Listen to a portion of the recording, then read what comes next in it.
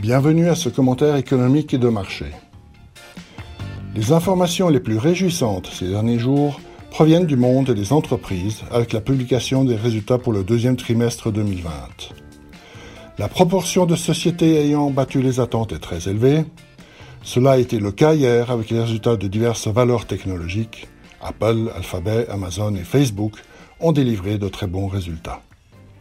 Il est vrai que ce n'est pas une surprise, car les produits et services de ces sociétés ont été fortement demandés dans un monde où le comportement humain a été modifié par l'irruption du coronavirus. Le contexte économique est par contre sombre. Au second trimestre, le PIB américain s'est contracté de 9,5% par rapport au trimestre précédent. En Allemagne, l'activité a reculé de 10,1%, en France de 13,8% et en Espagne de 18,5%. Les dernières nouvelles concernant le virus sont très décourageantes. Cela se traduit dans une remontée pour la deuxième semaine consécutive du nombre de personnes s'annonçant au chômage aux États-Unis, dans une reprise de la détérioration du nombre total de personnes au chômage et dans une détérioration de la confiance des consommateurs aux États-Unis et en France.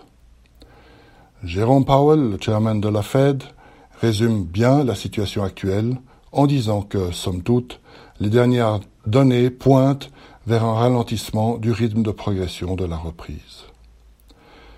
Après la publication de statistiques économiques, le président américain Donald Trump a soulevé la question d'un éventuel report de l'élection présidentielle à un moment où l'effet de la pandémie se sera amenuisé. La réaction des marchés financiers à cet ensemble de nouvelles est logique et dans la continuité de leur tendance récente. Le rendement à 10 ans de l'obligation du Trésor américain a atteint un nouveau point bas historique de 0,52%. En début de mois, ce rendement s'inscrivait à 0,64% et cela se compare à un niveau de 0,92% en début d'année.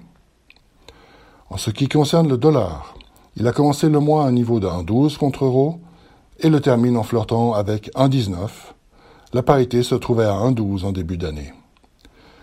À noter que la baisse du dollar s'effectue sur un front très large.